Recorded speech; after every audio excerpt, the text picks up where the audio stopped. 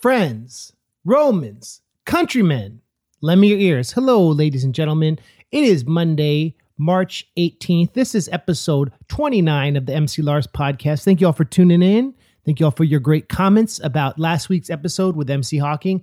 This week, I got my friend Sean Donnelly. Now, Sean directed a few videos for me, most notably Flow Like Poe and Ahab, which I think are two of my best videos. And we're going to end the podcast today with Flow Like Poe in honor of Sean doing the awesome video for that. But another great thing about Sean is he's done documentary work. He's had a TV show. He did a movie called I Think We're Alone Now, which is about two stalkers who are obsessed with the pop star Tiffany. And it's very weird, funny, great documentary. But he had a TV show on Comedy Central called Jeff and Some Aliens. And it's amazing. And it's disappointing that it only had one season because it got great reviews. The acting, the art, everything about it is awesome. If you haven't seen Jeff and Some Aliens, it's $20 and you can get the whole season on iTunes, and it's great. So Sean and I talked about what it was like working on a TV show, what it was like, making that transition, what he's up to now, the creative freedom he's found after the project, and, his opinions on art and life. And Sean and I actually went to high school together. I've known this guy like 20 years, and he's always been, he's a year older than me. I think we're like the same age, but he was in the year above me. And I always looked up to him as like kind of I'm not going to say rival, but someone at school whose creativity and like energy inspired me to do my best and be my best. And he still does. So it's kind of cool. We reminisce about high school. And it was fun talking to him. So be sure to follow him on Twitter, Dirty Sean with a U. And he does art on drawings a lot. And so this is my interview with Sean Donnelly. Before we jump into that, of course, I want to shout out Patreon supporters. Shout out to Amber, Emma, and Alex, the new Patreon supporters. Thank you all very much. And I want to give a shout out to some of the older supporters. Of course, Barbara, my mother-in-law, Andrew and Thomas, thank you all very much for supporting the podcast and the Patreon. Patreon helps me do the podcast. It lets me put time into this. And so, of course, you'll get a shout out if you sign up. I'm doing my Infinite Jest raps. I've got a few more. So one's coming out this week, the next week. This Thursday, I'm playing a show in Lexington, Kentucky with MC Chris and Bitforce, I think. So nerdcoretour.com for tour dates. I'm going on tour. With MC Chris and Bit Brigade. Tomorrow, I'm playing a show with Schaefer the Dark Lord in Brooklyn. It's part of the Longmont Potion Castle movie premiere after party event. And for those of you who don't know, Longmont Potion Castle is like a very funny, creative prank caller who does like sound art with his prank calls and plays metal. And Rainn Wilson from The Office was the executive producer on this documentary about this dude. So Schaefer and I are huge fans. And so we're playing the after party in New York tomorrow. Then I'm going on tour. I'm going to England with Cuckoo Kangaroo, Megaran, and we're joined by a Newcastle band ruled by Raptors. Nerdcoretour.com for dates, but let me break it down. It starts March 30th in Southampton. Then we go to Bristol, Birmingham, Leicester, Leeds, Stockport, Newcastle, Glasgow, Huddersfield, Nottingham, London. Then a few weeks after that, I go to the U.S. tour with Frontalot, Megaran, Schaefer the Dark Lord. We do Fargo, Minneapolis, Milwaukee, Chicago, Pontiac, Lakewood, Rochester, Columbus, Pittsburgh, Nashville, Birmingham. We're in Birmingham, England, then Birmingham, Alabama within a short time period. That's crazy. Charlotte, Atlanta, Gainesville, West Palm Beach. And then we end the tour May 16th in Orlando. And then that's all the touring I have for now. The Megaran album is coming out in June. We premiered the Watchmen single Friday. Last Friday, we premiered the Watchmen single. This Friday, we are premiering the Julius Caesar song with Dan Bull, who's an amazing YouTuber, gamer, rapper guy who I'm interviewing for my podcast in England. And the song's about Julius Caesar, and my first line is friends, Romans, countrymen, lend me your ears and I'll speak to them. And that's why I start the podcast with friends, Romans, countrymen, lend me your ears. Okay, so let's get into it. This is my interview with Sean Donnelly, the amazing artist and friend. Okay, thanks for listening. Bye.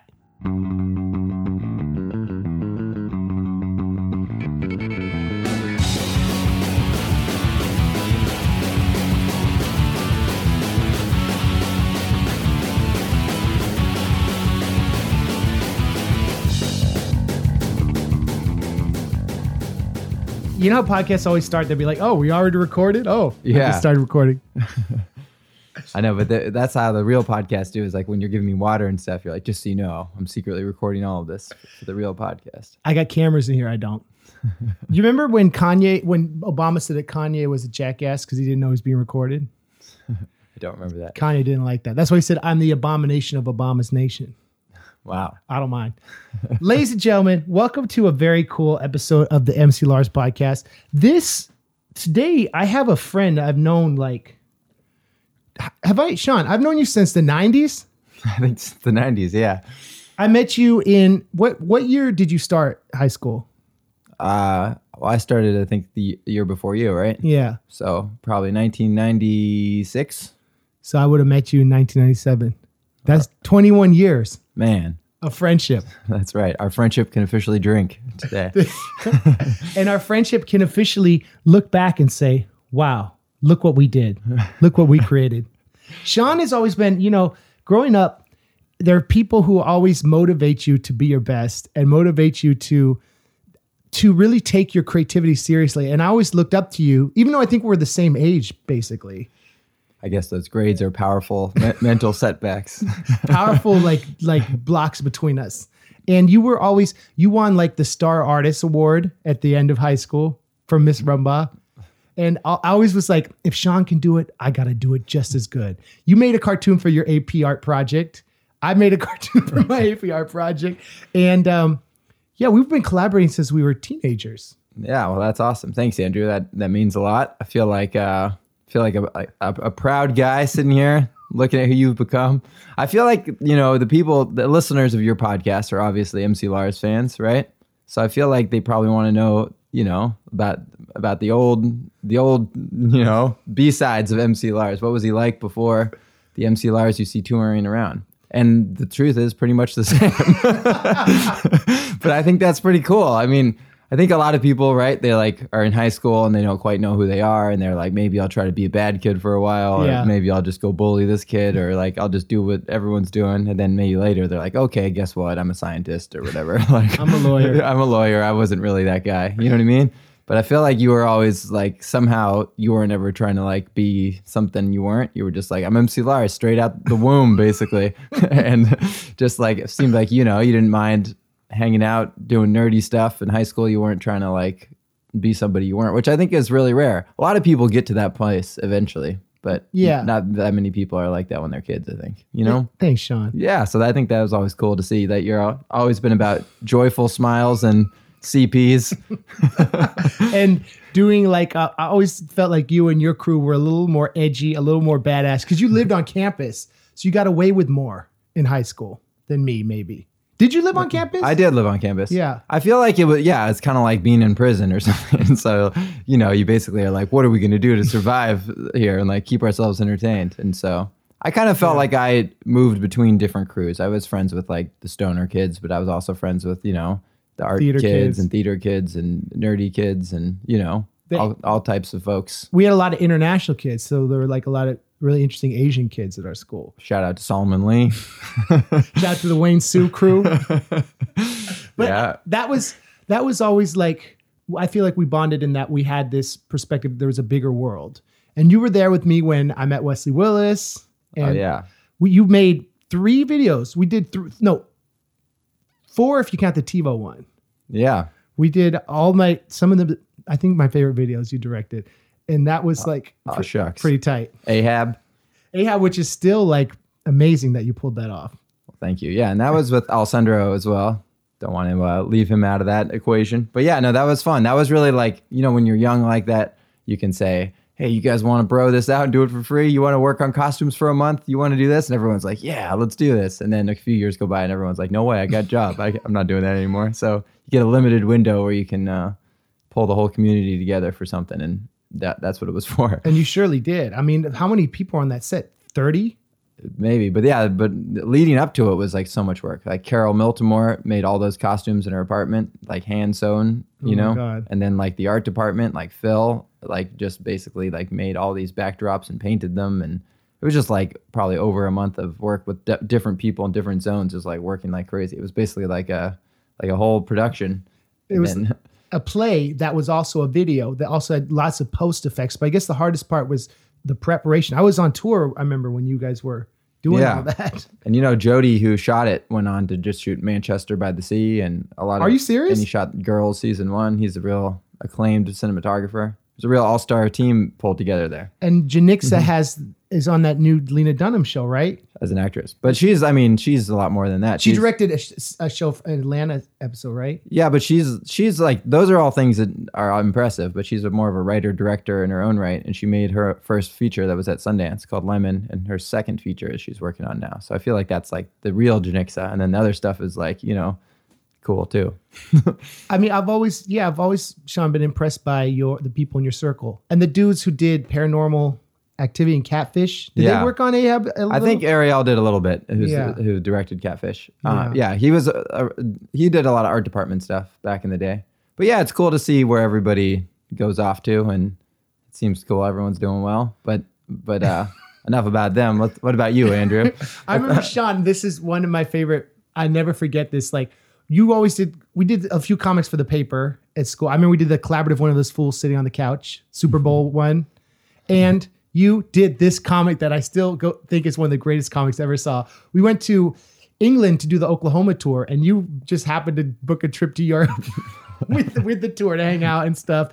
And you did this comic where there's this dude sitting with a CD player, listening to a band, and the stewardess goes, okay, put your CDs away, put your electronics away, and he hides it, and then he puts his earphones on and he goes, damn, I'm smooth, and then the airplane's on fire crashing. And I always think of that comic when they tell me to put like my computer away. I'm like, that's Sean Donnelly. He's still making me laugh. Do you remember that comic? It's funny. I mean, I barely remember that comic, but I'm amazed that you remember that comic. That's awesome.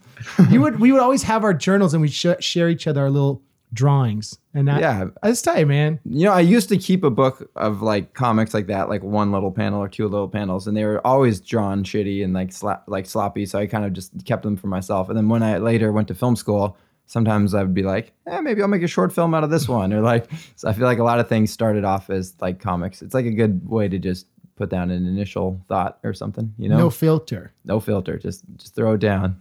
And then, when we went to different colleges, after we graduated, I remember after you did Ahab, you did a video for Bo Burnham. His first video, right? I think it was his first video with a label where he had like a budget. I think he had done other videos before.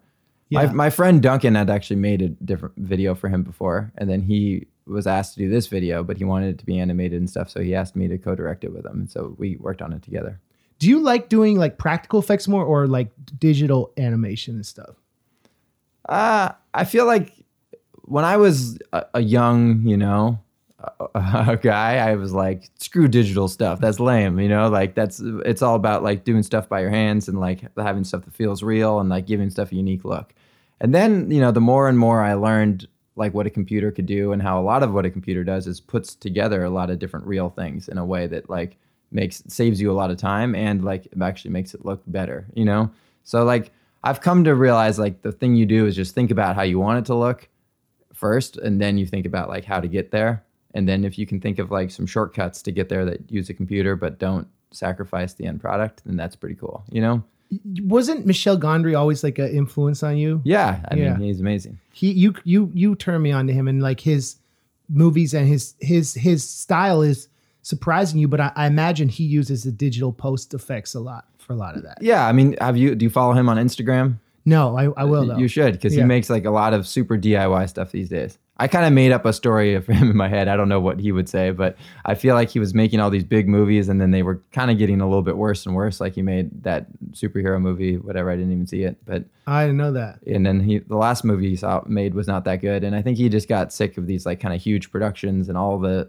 notes and like timelines and everything. So he just like went super simple and just started making all these like marker videos, and they're all like little stories from his life, and they're just like super DIY, like cut and paste paper, and they probably don't use a computer at all, and they're just like a camera overhead, like taking photos and him drawing, and they're cool. They're not all great, but I like that it's like this guy who sort of can do anything and knows the technical like abilities to do whatever he wants, and he's just going with paper and markers, making like things that look like a kindergartner would make them. I think simplicity and like having control over every element of what you're doing has always been an asset. And I think in my music career, it's always been like, I've known you when I've had like label people helping and everything. And then when you can rein it in and make it like more simple and personal, that's where often the most powerful stuff happens. I don't know. Would you agree? I do agree. And I kind of realized I realized this early on, like, cause like when you go, I went to LA and was trying to like pitch TV shows and work in that whole space. And like, I'm always surprised like how much people are willing to give chances to like really young kids. Like when we were first there, and you hear stories about other kids, they're like, yeah, they just got a deal writing a show. And you're like, a 23-year-old kid, what does he know about how to write a show or something? Right. But then you realize that like, it's not that 23-year-old kid, me or anybody else, is necessarily going to be like, boom, this is the best show you've ever seen. But it's more like they're the ones who are going to come up with something different. They're the ones that are like, not, you know what I mean? Like if you get the guy who's worked on like 40 sitcoms and he's going to come up with a new show, the chances are it'll be more of the same, and it will be like professional and like have the jokes at the right places and like an arc and everything will come together. But ultimately it'll just be like another TV show, you know?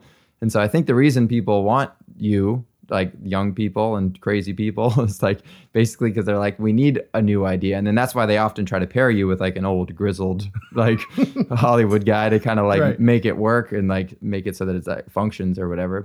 So I feel like if you realize that, because I think a lot of young people's first thing is like, oh man, like Fox is telling me to write a TV show, I better like do the best TV show so Fox picks it up. And then you try to like without even maybe realizing it, you try to make it kind of like other Fox TV shows, you know?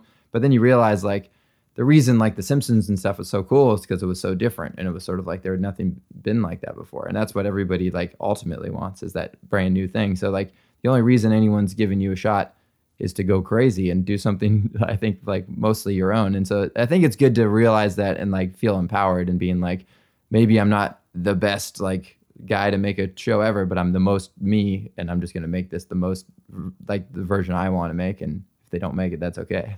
Well, and that's like, you've always had that spirit. Like I remember you were doing that local cable access show you were editing in high school. Like you're always, what devices do I have and how can I connect the dots and make something original that's distinctly me? And what I love about Jeff and Some Aliens is how the art and everything is just like very, I don't know. It's very unique and it's really incredible. It's an incredible show, man. Oh, thanks, Andrew. Such a positive guy. And can we talk about this show for a minute? Sure. So you were doing stuff with the Trip Tank shorts, right? Yeah. So basically Trip Tank was a show on Comedy Central that was a whole bunch of shorts. And they were like, we want to be like the Liquid Television of Comedy Central in this era. And and Liquid Television, for those of you who don't remember, was like this weird show on MTV. And it wasn't even all funny. It was just psychedelic and weird. And some of it was funny. And that's what Beavis and Butthead came out of.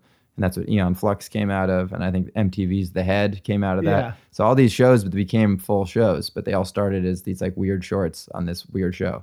And I remember being a kid watching Liquid Television and just being like, what is this? This is insane. And it's like awesome. It would just like, a lot of them would be like 30-second shorts of just like weird morphine and like stuff. And then another short would play. And it was like, it was cool. Yeah. And so I think Trip Tank was like, let's do that. But in a way, you know, the thing was that it was Comedy Central and they wanted it to be funny all the time. So like they didn't really have that experimental quality that Liquid Television had, and they didn't have as much like super short stuff and like just weird stuff. They had a little bit of that, but it was mostly like comedy shorts, you know? Yeah. But we made like 18 shorts, I think, for Trip Tank, season 1 and 2. And was it Basement Gary was like a lead into that? No, Basement Gary was a different thing we had developed with Fox that they passed on. And then, so, okay, I remember in your show, you have the throwback to Video Lou. Yeah. Which was an adjunct to Basement Gary? No, Video Lou was basically just Alessandro and I do all this stuff together, right? Yeah, yeah. And so we were like, how should we credit it? And it's like, if it's by Sean and Alessandro, like, first of all, no one's going to remember that. It's kind of like clunky. And second of all, it's like less interesting. So we were like, what if we were Video Lou? And like, I kind of do, you know, most of the drawings and then he does most of the voices. So like, it felt like appropriate that I would draw a guy and he would voice the guy and it would sort of like symbolize our collaboration. You know what I mean? So Video Lou is that guy, and so he basically right. The big idea was that Video Lou would become like a YouTuber, and he'd be like an animated YouTuber, and he would like have podcasts like this, and like he would just be like, "What's up, guys? Like, let's talk about this." And like, since it's just him talking, it would be like easy to animate, and we could like make shorts all the time. You like know? Strong Bad.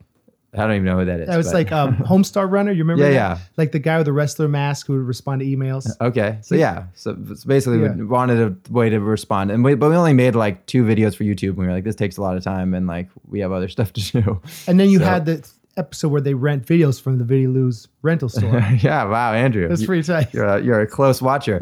So all the Trip Tank shorts say that they were by Video Lou. Okay. And then Trip Tank, or Jeff and Some Aliens was technically like produced by Video Lou. So that's why we have that thing at the end, which is like our production title. That's so tight. yeah. So in theory, whatever else we would make would be by Video Lou, right? Right. But Video Lou's been on a long YouTube hiatus and hasn't been making too much stuff. But that's tight. Yeah. Alessandro's. I didn't realize he is such a good voice actor. Oh yeah, he's really good. How many characters does he do? Like he does a ton. I mean, that's actually like you realize it's not a coincidence that like Trey Parker and Matt Stone do a lot of voices because it gives you so much more control. Because a lot of times we'll write a scene, maybe we think or Seth MacFarlane. Yep. Yeah. Seth MacFarlane. Yeah. A lot of people because you have a lot more control. Like let's say you write a scene and you think it's funny. And then you record it with the actors, and then you edit it, and you go, "Oh man, this isn't funny at all." That happens all the time. Yeah. And then you're like, "Oh man, we just paid all these people to act it. We can't like bring them back in LA to the booth." And so a lot of times we would like rewrite a new scene, and then Alessandro and I would just revoice it. You know what I mean? And then it would be like funnier, not because we were funnier than them, just because we fixed the writing. You know what I mean? Expediency. But we had a microphone in the booth, and we could and like where we edited and stuff, so we could just kind of like fix things, and like it was just really handy. So. I think it was a great asset that he did a lot of the voices. And so like, especially he did all 3 aliens, And so like. Really? Yeah. So whenever there was like an issue with anything, we'd be like, all right, well, he does all 3 aliens. So we could easily fix all that. Change all that. And then, I don't think he really did any other main characters, but he did like basically like every small character in every episode besides that you can think of, And you had Cheech Martin as the Mexican president. That was tight. True. That was pretty good. We had a lot of cool guests. We had Malcolm McDowell from A Clockwork Orange. That's tight. Christian Slater, Alicia Silverstone. You had all these. But what I like is you didn't use that to sell the show, right? It was just they're part of the cast, and it was kind of dope. Or do you feel like Comedy Central? I don't know if we did anything to sell the show personally, but I think that was the issue. I think we made the show and then no one sold it, and then it was over. But oh well, maybe we're selling it now. Yeah, can I just give you a litany of the things I love about it? Sure, thank you. I love how all the characters have strange nipples unnecessarily. Even when he gets fit and like becomes like this the yuppie guy, he's got nipples. And the girlfriend of the disinterested alien who has one, and how Jeff always has that stain. It's like the little details that always remind me of your art is like pervasive through it. I love all the stuff on the back on the walls. I love how like he has a calendar from 2012 and another from 2000. I love the posters. What was it? There's the one with the Death Man poster, and then the guy playing guitar. Like those are so good, and they're so Sean. Like I love. Thanks, that. Andrew. Yeah. Well, thank you. It's interesting you say So that because like beautiful. in the same way that like I liked that Liquid Television just had some weird stuff in it. I felt like this show like. When you think comedy, everybody's always just thinking comedy. And so like, I feel like in Family Guy and you just notice a lot of like pun names and like Simpsons and all the stores, everything is there to be a joke. You know what I mean? And I felt like in Jeff or in the world, like sometimes it's cool just to have something that's like kind of cool looking or kind of like punk rock or something like weird. And like, so like Jeff just had like a melting face and he had like the guy playing guitar. The guy with like, a million eyes. Yeah, the guy with a million eyes. Those are just like random doodles that we made that were like, yeah, let's put that on his wall. But it wasn't like a joke per se. It was just like texture for like, this is the kind of weird stuff that Jeff would be into. The first scene that tipped me off to that's where you're going is when he's at the yogurt place and it's like the cleanup instructions on the wall. And I paused my iPad and I'm reading, I'm like, this is just literally how you clean up. This is not like, it's like. No jokes here? Yeah, no jokes. I'm like, that's awesome because that's rare. Even like BoJack Horseman, it's very heavy on the puns, or the new Matt Groening. Right. So if you want a show with less jokes, you've come to the right place. Now, actually, we should shout out Chasen Mathams, was our lead background guy. He was? Yeah. So that bathroom sign was probably him. I feel like he just got the vibe and he knew what we were going for. I didn't even weigh in or know about that. He just ended up there and it was like great. You know? Well, he's an incredible artist. Too. Yeah, well, that's cool too because Chasen went to high school with us too, and he's really an amazing painter. But he like had never really worked with like a Cintiq and Flash, and like so a lot of people would be like, we need someone that knows the software, and we can't just use like a painter, you know? Right. But at the end of the day, like it's the same thing like we were talking about, like the young people that come in and have a new perspective. Like Chasen is like so good with color and so good with like how to like just like flesh out a scene that he like thinks about it in such a different way than if you just learned the program and like know how that works. And like you can learn the program in like 2 days, and then he was up to speed and just crushing it on a daily basis. Well, and it's an asset that Jeff's house is such a pigsty because you're able to like have so much detail of and I feel like Beavis and Butthead and the Simpsons try that, but they don't accomplish. Jeff is such a messy, sloppy dude. It's funny because, you know, I love that too. And I find that like in a cartoon in general, people are like, let's make it very clean. And like whenever even I like, would draw like a cartoon character and they'd be hairy, everyone would always be like, oh, and like there's just a weird thing where like a cartoon world is meant to be like perfect. It's like plastic land. You know what I mean? Yeah. And like when you think of The Simpsons, everything's just like this perfect lamp and this perfect table. And they never have anything like really out of place or right. It feels like everything's like glued to the ground and like this perfect space. And so I think it's like exciting to like mess up the walls and like put details here and there. But it's funny because people are so accustomed to that. I saw a lot of comments and people that were like, I can't even watch this show. It's so messy. It gives me anxiety. Like I can't do this. And there's just something weird about like a cartoon should be like super clean, perfect, like shapes, perfect, like solid color. And like it shouldn't be like roughed up at all. Like we don't want any of that real world mess in our cartoons. We want it to be like, you know, pristine. Right. And the fact that you've got aliens then gave you this world they can go to and all the technology. It's like not quite typical science fiction, like all their devices. It's very original. You weren't trying to just let's do what Star Wars did. Let's put this in Jeff's world. And so you have so many dimensions and it's like really dope. Well, thank you, Andrew. Yeah, I think it's everybody, you know, makes things for different reasons. And I think that's cool. Like, I don't think there's a right way or a wrong way. I just felt like for me personally, like there are a lot of people that go to film school because they like love movies and then they're like, I love, you know, Martin Scorsese. And then they make a movie and it's like their version of a Martin Scorsese movie. And that's cool. And a lot of great movies are made that way, you know, like Martin Scorsese is actually like one of those filmmakers who was like, I never hung out in the street. I watched 6 movies a day. And now I got really good at making movies from that. But then there's people like Michel Gondry, who I feel like we're more like went to art school and we're really into like drawing and really into like photography and mixing everything. And I feel like obviously he watched movies and was influenced, but that wasn't like his number one love or path to movie making. I think it was more like his love for just like making things. And so I personally, I identify with that more and relate more to just like, I like to make things. I like to like draw. I like to whatever. I like to edit a movie. It's all the same. You know what I mean? And I don't necessarily like to watch I watch like one movie every 2 weeks or something. And like everyone else that I know that works in film is watching like multiple movies a day, it seems like. That's what gives you your own, that's what helps you preserve your identity. Well, it's not like I'm like, I can't watch movies or I'll lose my identity. Yeah. The truth is I'm just often more drawn to like want to make something than I am to want to watch something, you know? Oh, that's awesome. I feel like you need to balance input and output. You do need input, obviously, and it's inspiring to see cool stuff. But if you're just taking input all day, every day, and then you make something like once every 4 months, like, it's like maybe too much input with not enough output, you know? Yeah, I mean, that's the whole thing about punk. The ethos is you create more and consume less, right? And that's kind of like where successful artists have to find that balance. And I remember we used to have people over at your apartment right after when we were all living in New York after college, and we just draw for like hours. Yeah, no, I like that. And that was awesome. So I feel like it's interesting because these days, like Jeff, making a show like Jeff is like a lot of work. Sorry, I'm so rude. I'm getting a phone call. That's okay. You need to get it. It's my grandma. Oh, do you want to put her on speaker? Do you want to? She used to be on my radio show. Okay, let's have her. Grandma. I'm so glad I got you. Did you get your RX email? I got that junk email and archived it. Oh, no.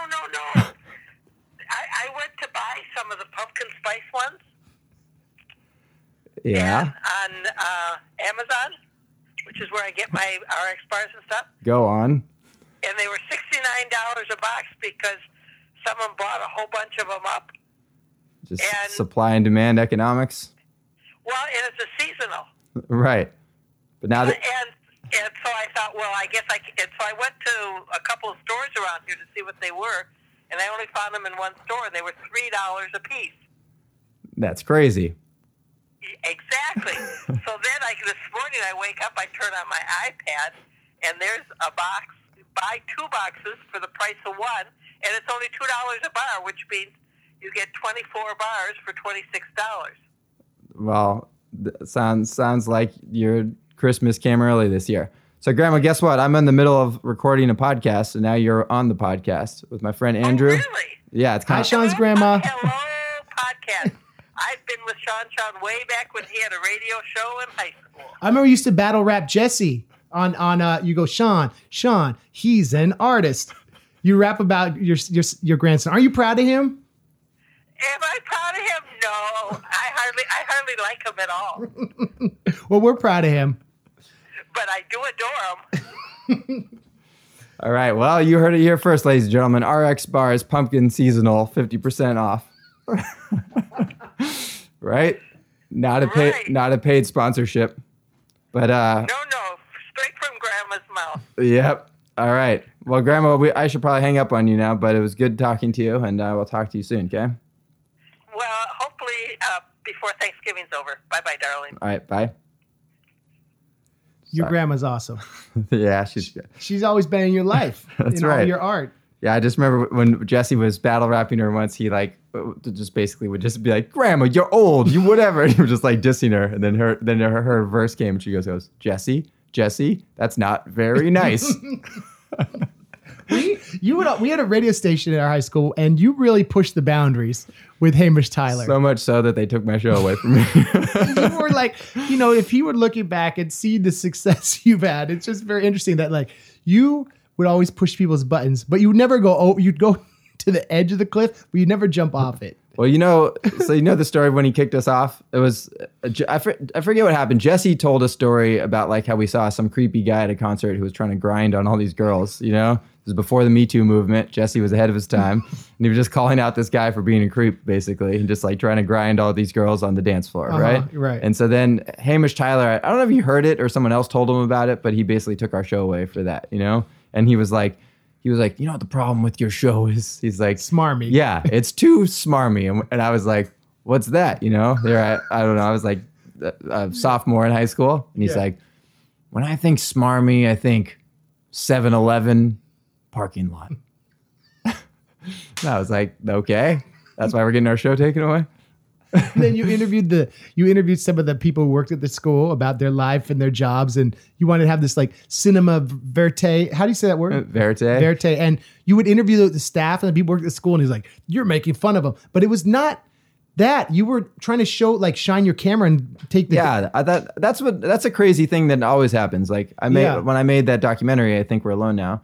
I feel like I was like, wow, Jeff is like obsessed with Tiffany's. Like some would call him a stalker. I've never met a person like this. I'd love to know how he became like this and like what his story is, who his family is, what they think. You know what I mean? Yeah. So I like went and filmed him and got to know him, and everybody's like, you're making fun of him. And so there's kind of like a thing that's like people think it's okay to ignore people, but that if you like talk to them and like bring them into the light, it's like you're making fun of them. And like it's almost more like that's those people's problem of why they think if someone's talking that you're making fun of them. You know what I mean? Well, and in that light, you were the one who introduced me to Wesley Willis. So like, do you feel like when you listen to Wesley Willis, you're making fun of him, or do you just like, this is a like awesome perspective and something that nobody else would have made? I love his originality, and rest in peace. And I love that I met him because of you, and like that. Thanks, Andrew. He like older. I don't know. I always felt like people had this judgment of if you have a certain take on things that's not necessarily good.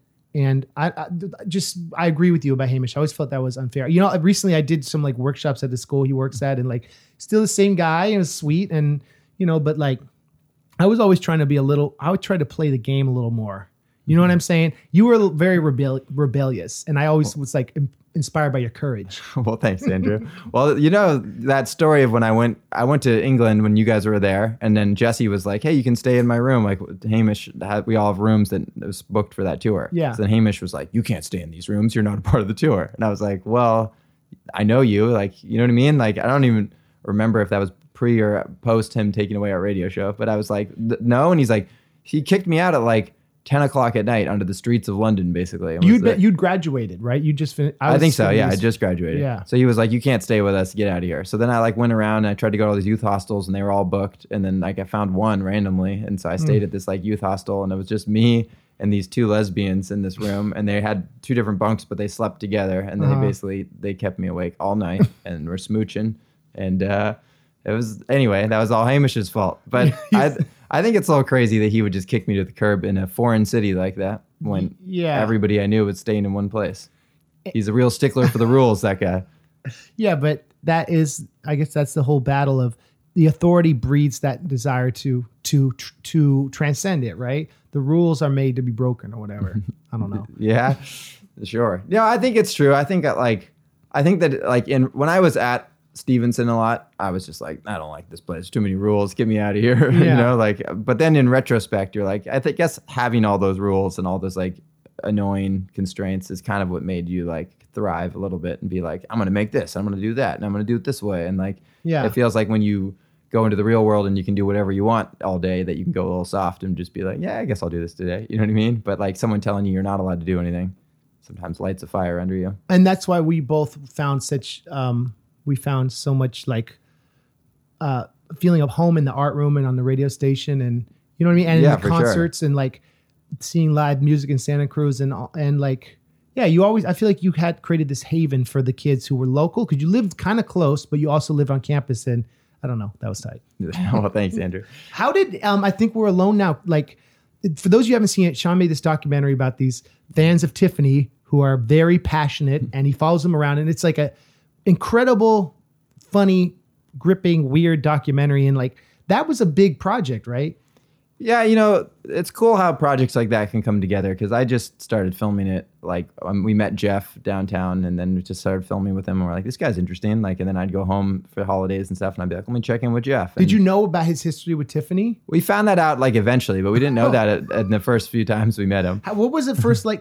You just saw him on? No, well, that's a long story, but basically we were making another dumb movie, and my friend Jordy and I, right? Yeah, and Jordy, and we basically had this idea that Jordy was pretending to be a director. It was kind of like a mockumentary, And so we wrote like a really bad screenplay and like a really bad monologue. And then, Jordy was like wearing a vest and was like trying to be like Mr. Director. And he was like, the thing about casting is I love to go to the streets and get real people, because like an actor, no matter how trained, can never get that across. And then we just go find random people on the street and be like, excuse me, sir, would you like to read this monologue and audition? And the monologue is like, as I murdered all those people.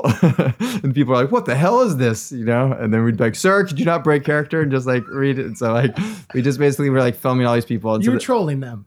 I mean, I guess that's what one person might call it. But we were making, You're making art. We were making art. It's like, I guess it's like a Borat or Bruno type of thing before that existed, right? Yeah. And so then we found Jeff, and Jeff was like so into it. And he was like, I remember seeing their eyes.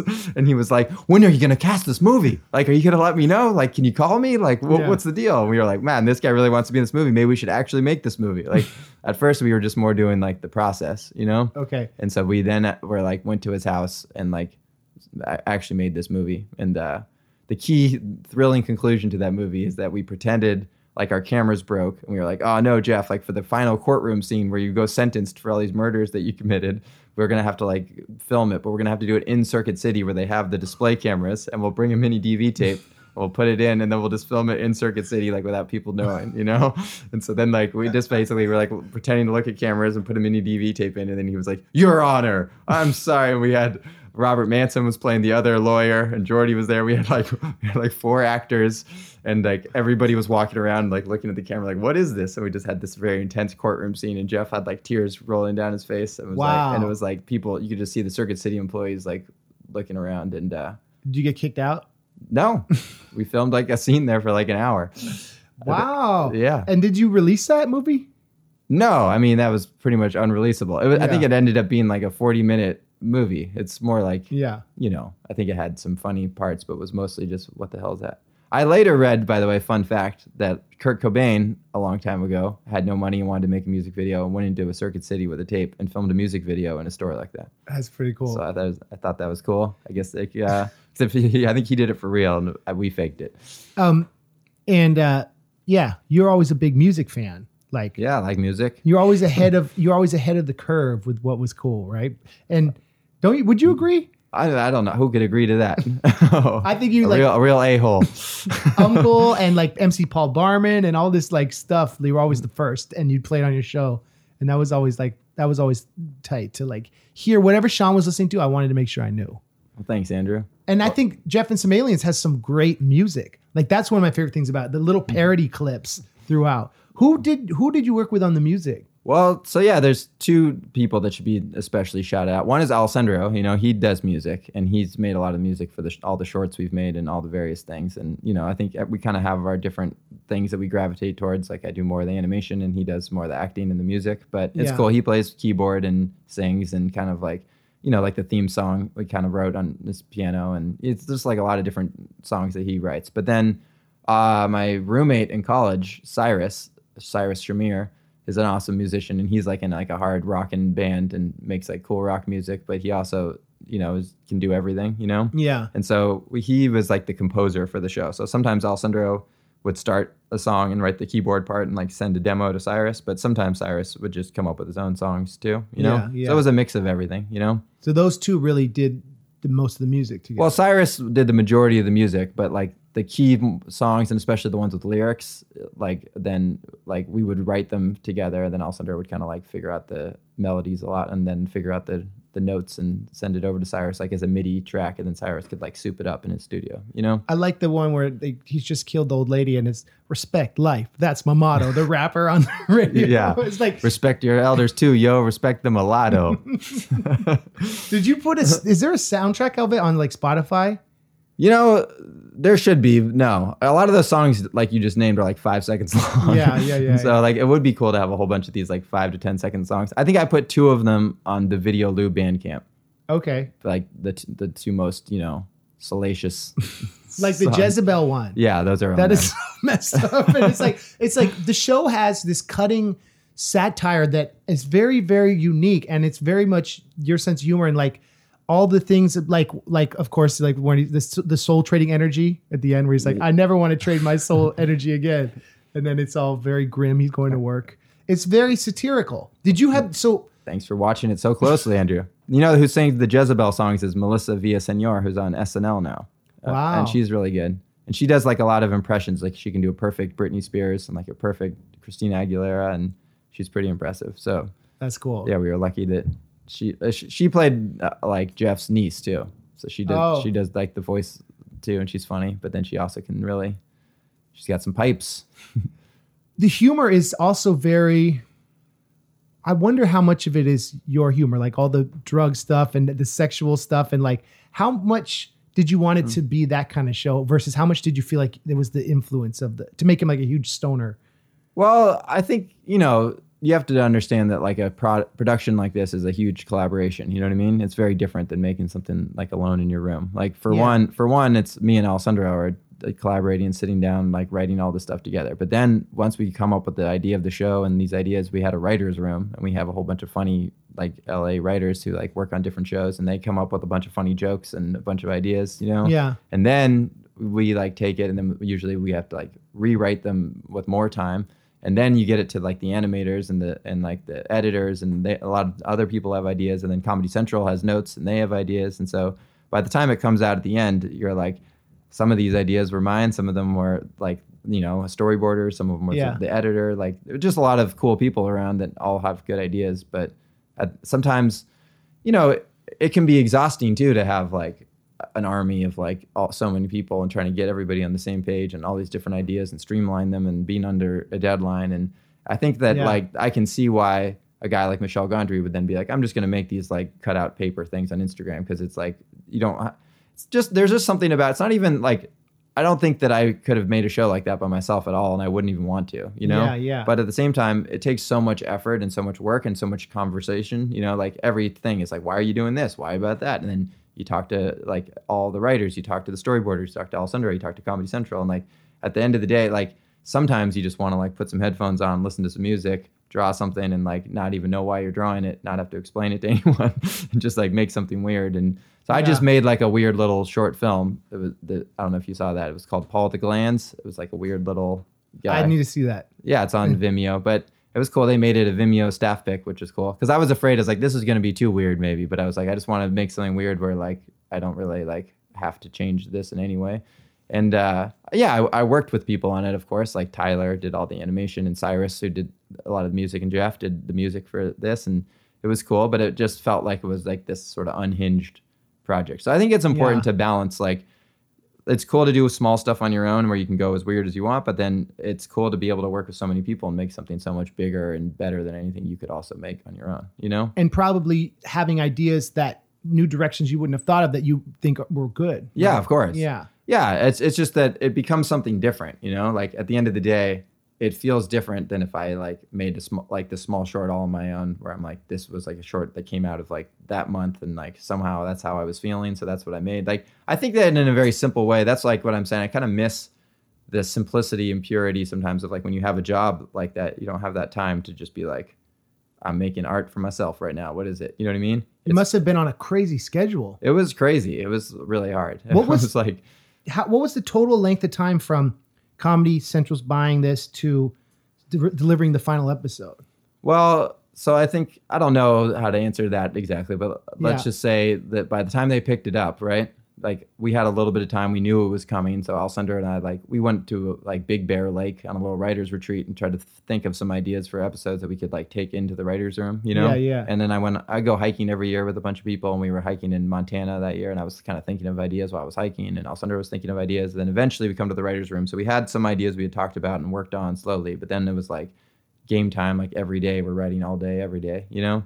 And so we did that, and then for a couple months, and then the writer's room breaks, but you have a bunch of scripts in various forms at the end of that. They're not all totally done and ready to go. Yeah. And so then we went up to Portland to do the animation. Okay. And so then the storyboarding starts, and people are like actually editing the audio. Meanwhile, we're still have like 5 scripts to write. You know what I mean? So like, it was just like a lot to do at once. And so, and like Alessandro and I also are very involved in the process in a way that I don't think like a lot of people that do animated shows are. Like we would help oversee like all the editing, and then obviously like the animation and the designs would like we're a big part of, and then you know Alessandro does a lot of the music, and then we'd also like be doing all like looking over all the storyboarding and kind of readjust all that kind of stuff. So it was just too much to do really, and it like we were up there for doing that basically for over a year, and then they picked up 10 episodes for a second season, so we started writing those while we were still finishing the episodes. Oh wow. And so they're just many nights where you're there till like 1 and 2 in the morning, and then come back the next morning and just keep doing it every day, you know?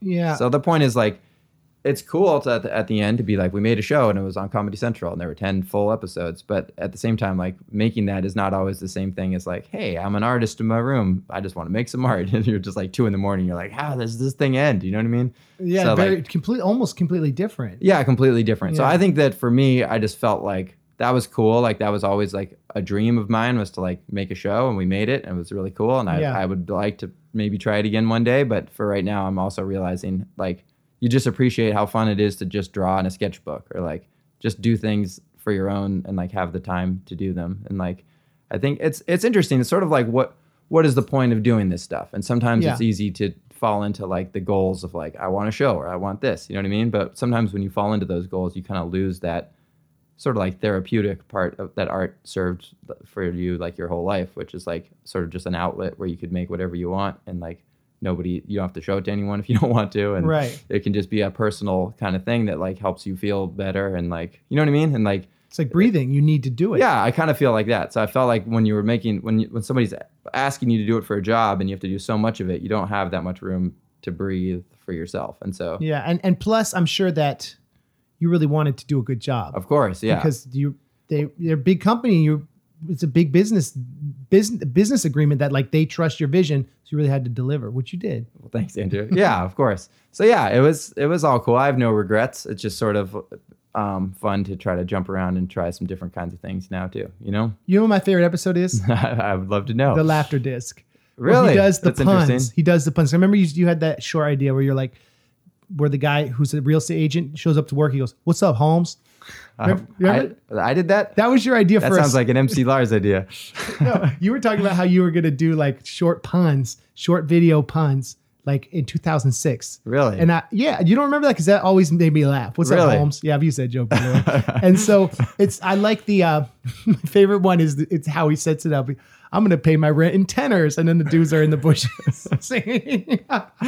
It tickled me. You like a good pun? Yeah, puns to me is the best humor. But it was very well executed, and like it just so much Sean up in there, and we could talk forever about all the little things I like. Thanks, Andrew. That episode, one of like the initial directions I wanted it to go was that it was sort of supposed to be like a metaphor for like a Comedy Central, which is like, if you don't make this funny, you're going to die, basically. It was so satirical. Right. So it was like, you have to be funny or die, right? And so then Jeff was like, oh God. And then like sort of the idea was maybe going to be like, you can't really be funny with that much pressure put on you. Kind of like the themes we're talking about, you know? Yeah, that's why but this idea, like when you have a gun to your head and you're like, make me laugh, come up with some hilarious puns, go. Like, it's like... Save your father. Yeah, and like this idea of this council being like, that's not quite funny, make it funnier. And so like, yeah, so that was sort of meant to be more the idea, but then it was kind of hard to figure out how to structure a whole episode around like just that idea, you know? Yeah. And so that's where like the father came into it and all this like alien stuff. And so... yeah, it's like I hope that satirical part didn't get lost along the way. But no, I mean, I was like, I know exactly what Sean's doing. He's making fun of. It's like being on the radio making fun of Hamish Tyler on this. You're making fun of the network that gave you the show, but you're getting some good jokes in there. And I got a question for you. Yeah, you sir, right there. Does he live in California? Because his license plate is California. Yeah, originally we were like, he's in Fresno, California, and we were like, that seems like a place Jeff would live. Sure, but then we were like, I haven't spent that much time in Fresno. It feels a little weird and like exploitative to be Fresno. And so like we had all the schools say like Fresno, like junior high school, blah, blah, blah. And then at a certain point we were like, that's dumb. Let's get rid of it. And we just made up a name. And I think it was Teddy's idea. It was one of our superstar animators and directors too. He said like what if it's Midline, I think, which is like kind of feels like a very average Midline, California. Yeah, Midline, California. But then no real place. But yeah, the wedding scene though, that background very much looked like Big Sur. Yeah, I think was that modeled on that? Yeah, yeah. So, Andrew, you are a very astute viewer. I'm impressed. Well, if I had the chance to talk to you, I had to ask you all these questions, and that was like because the scene where the worst place you could ever be from is South Jersey or whatever. Like I was thinking as a California who lived on the East Coast, like how that's such. That I feel you. I'm always taking digs at Jersey. No disrespect to people from Jersey, but I don't want to live there. No disrespect though. I bet we've offended some people. Yeah, I mean, I feel like Jersey gets a bad rap. There are some nice parts of New Jersey, right? Yeah, and also there's some nice coastlines in New Jersey. Right. And also, okay, there's a wonderful show called The Jersey Shore. Yeah, and also Philadelphia is near New Jersey. Yep. Great, solid place. Can I ask you another technical question? Yeah. When you had the parody of Welcome to Jeff's Birthday with Guns N' Roses, when you redid his memories, how did that work with the publishing? Did you have to clear that with Guns N' Roses? You know what? That was like one of those things that we were like, are we allowed to do this? And everyone's like, we'll get an answer to you shortly. And then, of course, there's no answer. And then we're like, hey, guys, are we allowed to do this? And they're like, we got to figure it out. And they're like, Guns N' Roses is notoriously litigious. Like, they're gonna come after you guys hard if you do this. And then at a certain point, I don't actually remember, but somebody was like, it's okay. It doesn't matter. It's parody law or whatever. So we didn't go out and do it, right? Like, it was fine to do it just that way, and there you go. Welcome to Jeff's birthday. I'm impressed with your knowledge of these Jeff episodes. I have notes, and there's so much of stuff that we're not going to touch on, but I just wanted to make sure I had. One thing I loved the goths that show up at the food court, the like Marilyn Manson guy and like his little friend. They're everywhere. And it's like the sad goths who are just like aimlessly wandering around. What the heck is the story with that? That's awesome. Well, I mean, I like the goths. I think we were like, they feel like those are the kinds of people cruising around a mall, in Midland, California. Yeah, so like, there should definitely be goths. But a side story is like, we were so sort of like didn't have the staff and the budget that we needed to like do everything we needed. So we had like a cast of probably like 30 background extras that are just in everything, recast all the time. And it's always like the same 6 people like behind, like when Jeff's on TV and they're in the background of the camera. Or like the old man with the hot young girlfriend. That's a constant theme throughout. Yeah. Yeah. Just there you go. Do you know what I'm saying? Like those characters that was probably more, that wasn't a background character though. I'm changing subjects. Right. But the background characters are very heavy. Who else do you have in there in the background? I mean, if you were like a real background extra, you would dream of being in a show like Jeff where you get to be in every single scene all the time. So that was just a function of just to save time. Yeah, because I guess like to make 20 new background people for every scene would have been like a crazy amount of work. So sometimes it's like, let's change their hair color, or like you do like, but it just looks like that guy just got his hair dyed or whatever. It's the same guy. Right. So yeah, if you look through, you'll see like the same people in every scene. Do you ever want to like make toys and stuff of these characters one day? Sure, I would love that, but nobody asked, Yeah. Where did it split that maybe they wouldn't pick it up again? Was that like a weird? I think that sometimes those things just become like corporate decisions that are sort of out of your control and you can't really even begin to guess about. I think sometimes, I think it's important not to go too crazy being like, it's because of this, or like, it's because of this, or did we do it too soon? And like, sometimes you just have to be like, that's the way it happened and let's move on, But I do think my understanding of it, and granted it could be wrong, right, is that like, Viacom as a whole is kind of struggling right now, and like all their channels are losing viewers, and it's a new era of TV, which is like all these like online platforms, and like cable doesn't quite know like how long they're going to survive, and I think their ad revenue is dropping, so they basically like in a panic mode like fired a whole bunch of head people at Comedy Central, got a whole bunch of new people, and they like kind of changed their whole strategy and everything like right at the moment when they were about to decide if they're going to pick it up or not, And so then I think that they got rid of like 9 shows at the same time. Oh, and I think they were just kind of cleaning house and being like, none of this is working. Let's try something new, So I think we were just sort of, it was kind of bad timing. Because they had ordered 10 scripts, which is a lot of scripts to order. For season 2. And we were in the middle of writing them, but we had written a lot of them. And so we were like getting very close to getting ready to start production. So like, in theory, if they were like not so happy with the show, they would have maybe ordered 3 episodes to see if it got better or something. But it felt like a confident thing that then changed to being not confident. Well, it's like a label having a new A&R person. Yeah. It's not because the fan response was so good. Would you agree? People love that show. It's hard to get a sense of any of these things. My feeling is that not that many people saw it, and that the people that did see it felt like, hey, this is our show that nobody knows about. And like they kind of embraced it and liked it, which is cool, But I remember seeing the posters like in the subway, and like they definitely pushed it. Yeah, no, they did like that initial launch, Yeah. Ran out of water. Do you want some more? No, it's okay. I don't want to ruin our flow. And what was I going to say? I saw this meme where it's, the jealous girlfriend meme. I don't know if you saw this. Yeah. He's with Rick and Morty, and he's like, the guy's looking all jealous at Jeff and Some Aliens. That's great. Yeah. That sums it up, man. Thanks, Andrew. Can I ask you some questions? Yeah. Are you serious? Okay. Yeah, I'd like to turn it around. Okay. Play podcaster for a second. All right. Well, a thing that I think is really interesting that I think about a lot in a way is like, as an artist, right? Like, how do you control yourself versus if you just want to make something that's really weird that nobody wants to listen to or watch? And how do you like do things like if you're like, this is a smart business move and like this will probably like my fans will like this, or like this is a regular kind of like output and people like that. And like how much when you're making something are you thinking about like sort of the logistics of how to do it right and like make a career out of it? And how much are you just like a free-for-all madman in the creative space doing whatever the hell you want? And I feel like because I think that the reason I ask you that question is I think that question all the time, but I think you are an example of somebody that balances that really well, where it feels like you're both. Like it feels like you have this podcast, you're always touring, you like have like your Patreon where you release stuff regularly. Like you've got that pretty much dialed in, but at the same time, it feels like you're not censoring yourself and you're doing whatever the hell you want. So somehow you've struck a balance between art and commerce or something. So I'm just curious to hear your take on that. Thanks, Sean. I feel the same about you. You knew me at a very interesting time because when you did Ahab, I was with like a very powerful management company label. And I think a lot of it was like putting out stuff that they dictated as what would be marketable, right? Because back then in like 2005, there was like a huge barrier to iTunes. You had to submit things. It was expensive to make an album. So like, I feel like that was where I kind of had my jump off point. And after like 2000, after we did the Guitar Hero video, I did a record that was very purposefully spiritual and very serious and like about life and death. And KRS-One was on it, and like all these rap guests I loved. And most of my fans, when it came out, were like, "Yo, what is this? Like, this is." Shout out to anyone who kickstarted that record and still like buys it. What's it called? It's called Lars Attacks, and it was like I wanted to make a very serious rap album because I was like sick of the whole balance of being funny without being a joke. Right? I'm sorry. I wanted to be funny but not be a joke, and I felt like, oh, MC Lars, he does the funny parody stuff, which thanks to you, like stuff like the Guitar Hero and other and Ahab, like the visual element was great. And I think I kind of took time away, and I don't know, I think doing like Patreon has been a really great answer to that because I can experiment with things.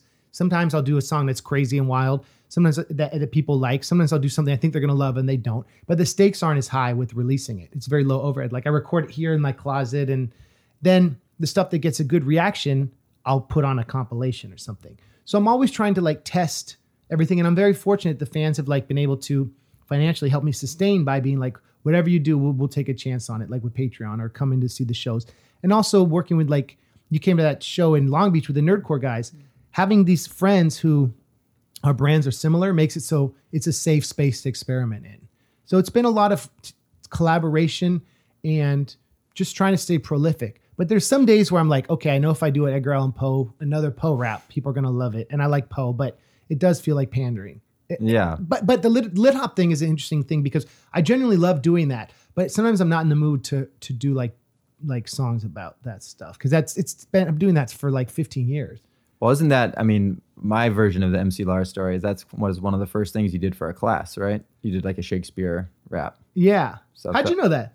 Because I went to school with you. That was my first assignment. That was like the genesis of like, oh, and that's what kind of the TED Talk was on, was like the fusion of those two things. Oh, we should tell them about the Carnegie Hall thing we did. Oh, yeah. Remember that? Too many things to even remember. Too much flavor. Sean made a video that we premiered at Carnegie Hall, and he was there at the premiere.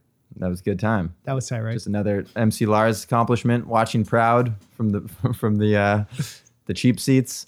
And that was kind of an example of something that I wanted to do that also like fit this certain project. And sometimes you get lucky and sometimes you don't. And sometimes, yeah, I don't know. I don't think I could quit doing this no matter what.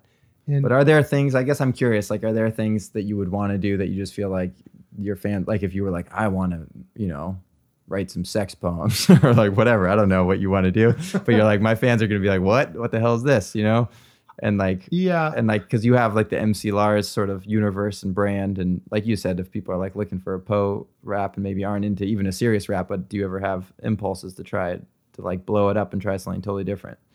I do. And I think doing the third record, the Large Tax record, kind of burned some of those impulses in a way.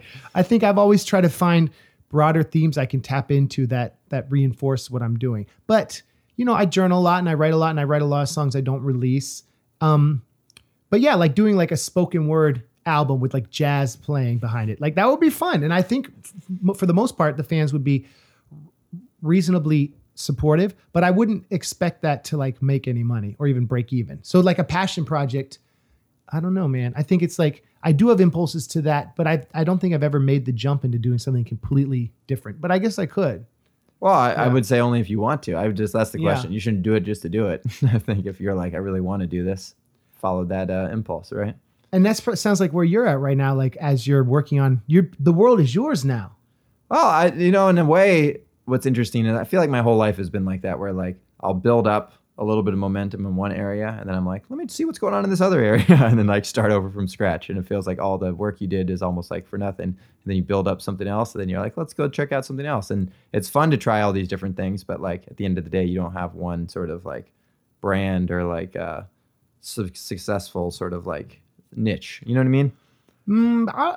Don't you think your niche is like your sense of humor and your way you're technically able to have your own style? And now with this show is like a great calling card to do basically anything you want?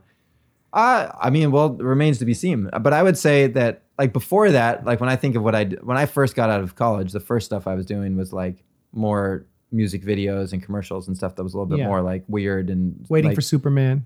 Well, even before that, I made like a little Scion commercial with like these like box-headed children that was kind of weird. And then I made like music videos for other people, and they were more just like they weren't all comedy. Some of them were just kind of trippy and kind of dark and a little weird, you know? And then I like doing that, but then it seemed like a change. And then I did the documentary, and then I like went to some documentary film festivals, and I felt like I was like building up a little bit of street cred. And I was like, if I made another documentary, I could like know a lot of people to send it to, a lot more people, you know what I mean?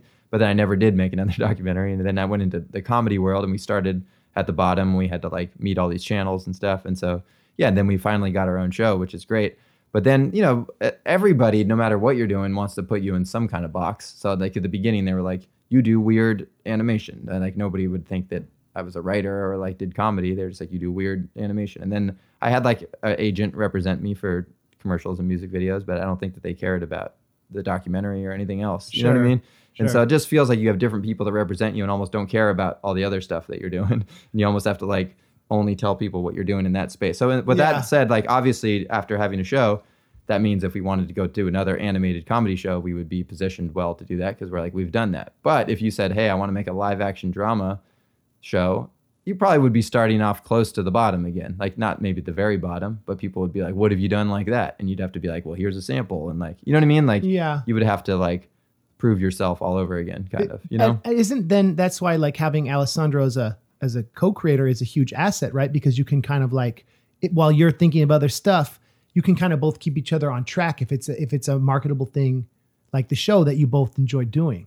Yeah, for sure. And I think we're trying to experiment with how to even expand that collaboration where like he can head up some projects that he's like wants to lead that he's more passionate about, and I can like help like, you know, work on the story and like, you know, flesh it out, but that it ultimately could go more in the direction he wants to go in. Because that's the thing with a collaboration is like I'm sure there's things he wants to do that I'm not interested in and things I want to do that he's not interested in. So we sort of both help each other and limit each other into this space where we're like, this is the collection of stuff that we both like. That's sort of like what you see when we work together. You like know what I mean? Venn diagram. Yeah, Venn diagram, exactly. And this is the stuff in the middle, which often is going to be the better stuff because like it's the funnier stuff and it makes both of us laugh. So like that's the stuff. But I think some stuff falls out of that like on both sides that probably is just like, you know, you can't in your own mind, you relate more to certain types of things and maybe some other people don't relate to those kinds of things. And you know what I mean? So like, I think like I'm trying to write like just like a weird independent movie that I'd like to make on my own at some point. That's like just more personal and more like, it's like a little bit of a comedy, but not like about your life, not about my life, but like, you know, I think I read an interview with Miranda July once where she said that she tried to write a non-fictional thing about her life and that she was like very like hyper aware of like how she conveyed herself and it almost felt like not that truthful. Mm-hmm. And then she like threw that book in the garbage and wrote her other book, which is called The First Bad Man. Have you read that? No. It's a good book. You should read it. Check that out. Who's the author again? Miranda July. Cool. She's a filmmaker too. She made 2 movies. Anyway, so she should watch both of those movies too, by the way. Yeah, I'm gonna make sure.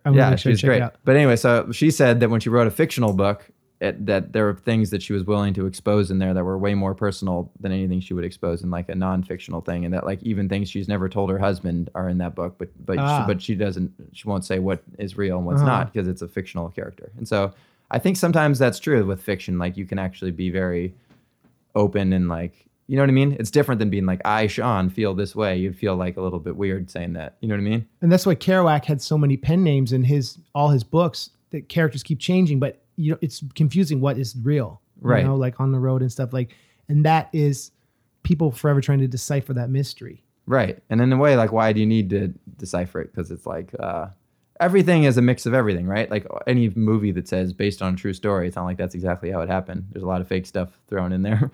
And any movie that's purely fiction has probably a lot of real stuff in there. Is Jeff from Jeff and Some Aliens a reference to Jeff from I Think We're Alone Now? It's not. It's just a coincidence. Okay. But it's funny. You know that my uncle, who I never met, who was my grandma's son, featured on this podcast. My grandma. His name was Jeff too. So they were like, "Is that why you named him Jeff?" And it was like, "No, it just sounded like a very average, normal name." Right. So that is the true answer, right? Why Mahoney? Is he Irish? I think it just sounded like another classic kind of name. I think we're just like he's supposed to be part Jewish, you know, because Richard Kind is his dad. Okay, who's Jewish. Yeah. So yeah, it didn't really make any sense that his name was Mahoney. But you can figure it out. Where was the idea for the dad to always call him Honey? Because that's so sweet. That's awesome. You know, that's one of those things that we didn't even have that idea. Richard Kind, who's the actor. Do you know who he is? No. He's great. He's in Curb Your Enthusiasm. He plays Larry David's like brother or cousin. You know, that weird guy that's always like hanging around his house. And he's in A Serious Man. He's also like the weird brother in A Serious Man. And he's great. He's in a Toy Story. He's one of the characters. Oh, okay. So he's like a character actor that's in a lot of stuff. And so he basically just started saying honey like that. And we were like, that's not the line, but I kind of like loved it. And then, you know, started to like ask him to do it more in the future, I think, because just made sense. It was very sweet. This weirdness that he has this unconditional love and support. I was just like, I was wondering if that was something like your dad or Alessandro's dad said to him, like a reference to that. Art. No. I bring this up on the topic of art and the fungible line between fiction and nonfiction. You know, that's always what for me is always fun to play with. And creating characters based on the people I know. You know. Yeah. I think that like with the comedy and the characters, like I'm just thinking this now, but we often have the opposite dad character, which is like the kind of like strict dad who's like, you know, no son of mine's going to do this. What the hell is this? You know, and like screaming at him. Yeah. And so Jeff's dad was like the opposite, who was just like, honey, whatever you do was wonderful. I love you. I'll do your laundry for you, you know. And you like, never see dads like that. Right. Yeah, that's tight. Sean. Yes. What's next for you? I love to like end these interviews with that. Yeah. I mean, sometimes, you know, when you know how in this business, you kind of always have to have a lot of things going because things take so long. So like a lot of times when people, there's something almost that annoys me about that because like when someone's like, what are you working on? You're like, I'm working on 2 movies. I'm working on 5 shows. I'm working on like 2 albums. And you're like, all right, buddy, settle down. But the truth is you can be working on all those things and like do nothing on them for 5 days. And they're still kind of waiting on someone's desk somewhere or like hoping that eventually they'll turn to something. So there's a lot of different things, but I would say that the most present, like real things that like have is a new show for Comedy Central that's mostly live action. It's called The Amazing Annie. And it's like, it's about this girl who's kind of figuring out her life and she's a painter and she's kind of like a little bit struggling and not doing so well, but she kind of sees the world with like her animated thoughts. So she can kind of like, you know, like overthink a lot of situations in like a funny way, but also like a way that sort of shows how anxious and difficult it is to be her. That's awesome. You know? So yeah, I think that'll be a cool show. So we actually have a call to get notes on that shortly. I hope it's a positive call. Yeah. In 15 minutes. Okay. And then we wrote a new animated show for Fox that is about a family that runs a hotel. The idea is sort of like how New York is changing and becoming this new thing. And this hotel's been here like untouched for like over 100 years, for like 5 generations. And they don't have Wi-Fi. They don't have anything that's like modern. And they're just like, we don't need that, you know? And so they're very old timey. And it's like, you know, it's a comedy of a lot of wacky kind of characters, but it's also, I think, to me anyway, an idea of sort of like a way of exploring like who gets left behind and when things progress so fast and like when technology is changing and everything and everybody celebrates like how great it is. Are you looking at like the people that just can't keep up and are like basically struggling? You know what I mean? So you're kind of doing research while you're back in New York. That's right. Write it all off of my taxes. Does it feel like this neighborhood has changed crazily since? Well, you know what's funny about that is I've been here a few times. And the first few times I came back, I was like, man, it changed so much. I feel like I don't even know what it is. And now when I'm back, I'm like, it's basically the same. It's like there are some new condos here and there, and there's like some new hip restaurants here and there, but like a lot of things are the same. A lot of the buildings look the same. And like, it's interesting. It sort of shows you how like a lot of times when you're reacting to things, how much of that has to do with actually just yourself and where you're at. And you're just like, this is so different because there's like a new bagel place on that corner or something. But like ultimately, sometimes a little bit of time, you get a bigger perspective. And like, I think I realized that like I had just left the city and like lived in LA and was like living a different life. So when I came back here, it felt like a long time ago and things had changed. And it was just like, what is this place? You know what I mean? Do you miss New York being a West Coast guy now? It's not even, I think that like, you know what the way I look at it, it's not even about New York, but when you live in any place for a long time, it's like time just starts to speed up or something. Yeah. It's like you can't remember, was that last week or was that 7 years ago? Yeah. You know what I mean? Because it's like you've been in the same neighborhood forever. So there's almost something about like if you moved every couple of years, you would probably like have way more memories at the end of your life. Like you'd be like, of course I remember living in Florida and like I remember living there. But if you were in New York for 20 years, you'd be like, yeah, I don't know if I remember the 2010s. You know what I mean? That's a good point. And that's kind of how I feel about touring. I think of every year in relation to the album cycles and where I was and where I lived. And like you, I've lived in so many cities and it's it makes it interesting, It's kind of, it's like a nice clean chapter break of like, this is a new chapter. And like, even if the place you're living in isn't as cool as before, at least it's different and it'll like push you to make different kinds of work. And it's like a part of your life. You know what I mean? Yeah. And it's not always like about just like, having the maximum fun every day or something. It's just about trying new things. Right. And having people in your life that inspire you and you appreciate. Yeah. And because when I lived in this area, it was really cool because like a lot of my good friends lived in this area and it felt like it was like a real community. And all those people are gone now. You know what I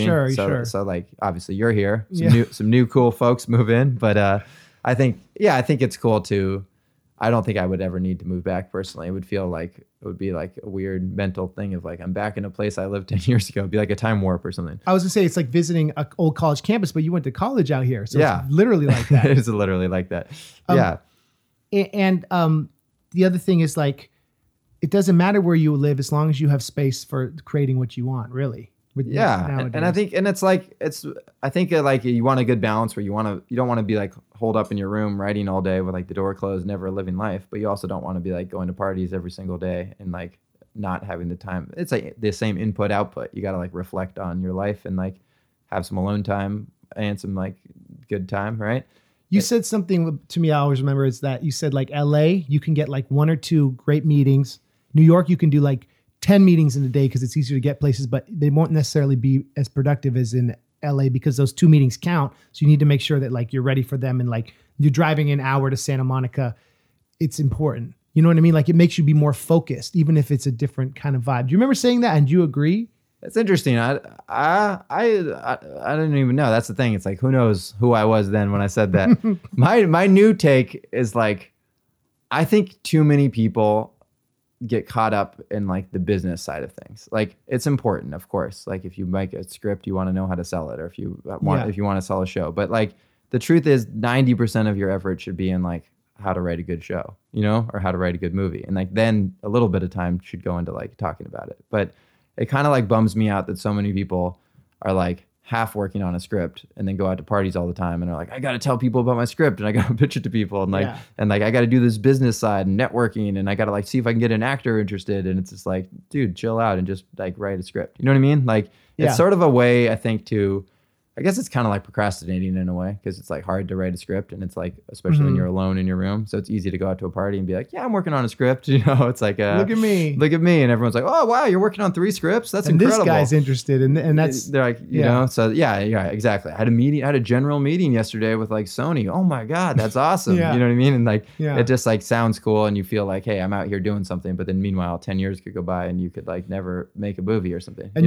you never have to confront what finishing it is like, right? Right. It's always, I feel you, man. Yeah. I've been thinking in my head, Aaron, to me, this podcast is about exploring people's creative processes and stuff. So I've just been thinking a lot about like, what is the role of like an artist? And I just saw the Alexander McQueen documentary, which is, I want to see that. That was good. And like, he kind of is exemplary of that too, which is like, I think it's all at the end of the day, what it comes down to is like that voice inside of your head. That's like your own taste and your own guide. That's like, this is cool. And this is what you want to do. Like the more you can be in touch with that and listen to that and follow that, I think that's what makes an artist, And I think that like the opposite of that is like, what will people like? What will make money? What will make me cool? What will people be impressed with? You know what I mean? Trend? What will trend? But also like, it's funny because like in a way an artist shouldn't be cool at all. They should be like a weird person who wears like lame clothes. And that's cool. Alexander McQueen is like a fashion icon and he dressed like crap. Like he just wore like baggy jeans and like worker boots. And like at the end of his shows, he would come out and just like wave and you'd be like, how does that guy dress like that at a fashion show? It's crazy. That's you know cool. what I mean? Yeah. He dresses worse than me. But like there's something cool about it. He's like, I just don't care what people think. And like he's into this like art of fashion. That doesn't mean he wants to like dress like that. You know what I mean? Yeah. And so like, I think it's important to like just define that, like, because I think so many people want to do art because they think it's cool, and I think that like really that's like a society problem, really, because if society was like you're lame for being an artist, then only people would do it who really wanted to. But instead, everybody's like, you're an artist, that's amazing. You're such a deep soul. So everyone's like, I'm an artist too. Yeah, hey, I just took a ceramics class last week. I'm an artist. And so everybody wants to be an artist and everyone wants to talk about how they're an artist. And everybody wants to like sit and work on their process. And like, I feel like that's all for the wrong reason. It's all for like trying to be cool. And it's your ego. It's trying to like be cool, identify as an artist, be like a interesting person. You know what I mean? Sure. And I just feel like the world doesn't need art like that. I don't need to watch art like that, like an art that was made by someone. Affected bohemian branded kind of. Yeah, that's someone who's just like, I put all my favorite cool music in there as the background, and I like have everyone dressed what I think is really cool, and like you know what I mean? Like, and I do like a lot of my favorite cool filmmaker moves in here, and like cool editing and stuff, and like slow motion, and like there's a cool movie, and then people are like, hey, that's really cool. Like, it has a really cool vibe. It's just a walking Instagram filter, really. Yeah, but I feel like art, to be like an artist is to be like, I don't care. I'm going to take a risk. I'm going to make something. And people are like, I don't like that. And you're like, that's okay. Like, And so like, anyway, I feel like if you can be in touch with that voice, which is hard to do, like inside your head, like, what do I actually want to see? Like, what's the movie I want to watch? And like, how do I just make that without thinking of like, who is possibly going to be interested in it, and like if it's made, if people are going to be like, nice job, that's such a cool movie, or if people are going to be like, that was weird, why'd you make that movie? Yeah, you know what I mean? Like, but if you could like follow yourself through those like scary times, I think that's really important. And that's my theory for why a lot of artists who become really successful start making bad stuff, is because everybody around them is like, you're amazing, bro, like you're the best, like everything you do is awesome, and they're like, yeah, and then that drowns out that voice, and they're like, I don't need to listen to that voice anymore because I'm so good. And then you make a bunch of bad stuff, you know? Right. And that's like a very telling example. And that's like a really cool way to put it. And that's something I don't see you ever doing, Sean.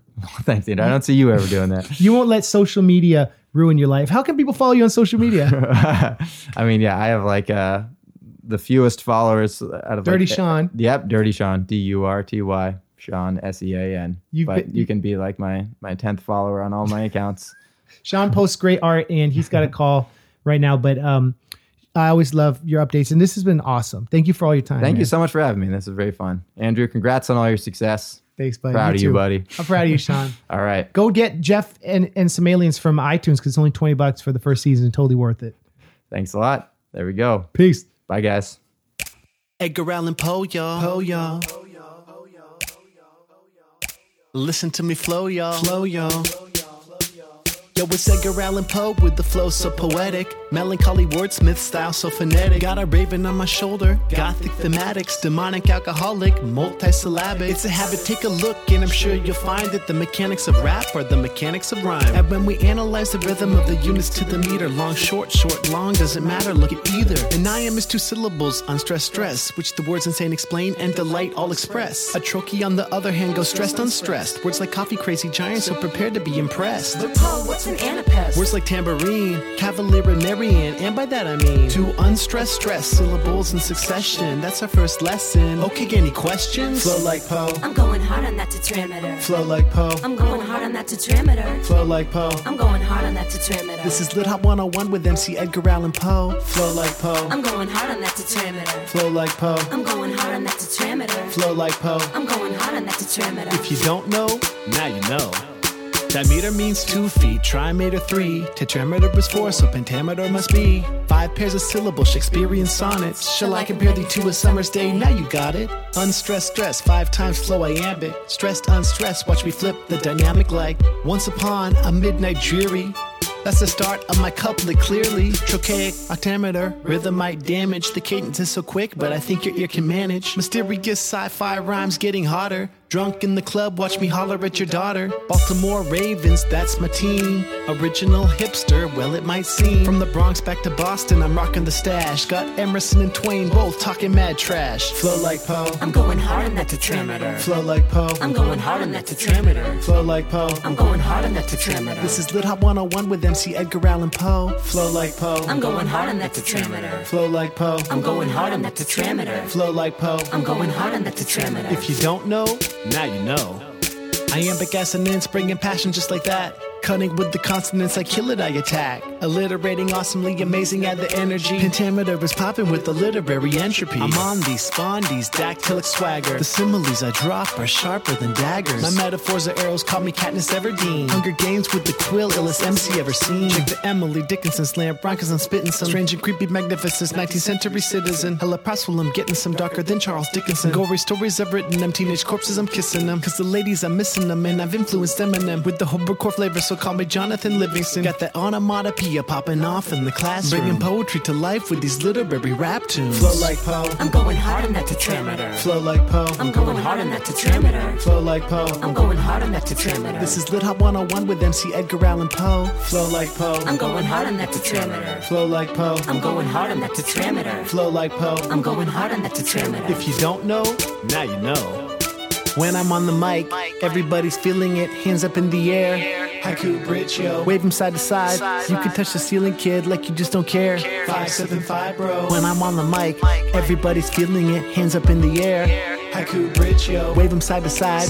You can touch the ceiling, kid, like you just don't care. 575, bro. Flow like Poe. I'm going hard on that tetrameter. Flow like Poe. I'm going hard on that tetrameter. Flow like Poe. I'm going hard on that tetrameter. This is Lit Hop 101 with MC Edgar Allan Poe. Flow like Poe. I'm going hard on that tetrameter. Flow like Poe. I'm going hard on that tetrameter. Flow like Poe. I'm going hard on that tetrameter. If you don't know, now you know.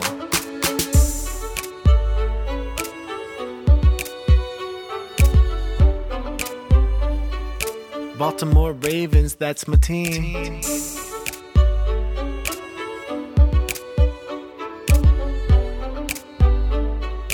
Baltimore Ravens, that's my team. Tight. Thank you, Sean. Very good interview. Very cool that your grandma called in the middle of it. Okay, next week I have an interview with Howard Scott Warshaw, who invented one of the most notoriously mismaligned games in the history of gaming. He made the E.T. game for Atari. He's a therapist now in the Bay Area. I went to his house and interviewed him for the podcast, and it was awesome. So be sure to check that out. Patreon.com/MCLars to help support the podcast and the new music I'm doing. Hope to see you all on tour. nerdcoretour.com. Going to be doing more videos and everything. So mclars.tv is the YouTube channel. Have a great week. Thank you all for listening. And thank you, Sean, for being on the episode. That was weird. The episode. I was like, the episode was like a wrestling ring. In the ring, we have this guy wrestling this guy and social media talking about the real story and all that. No, but anyway, see you next week. I'm going off my rocker, so I'll just end now. Bye.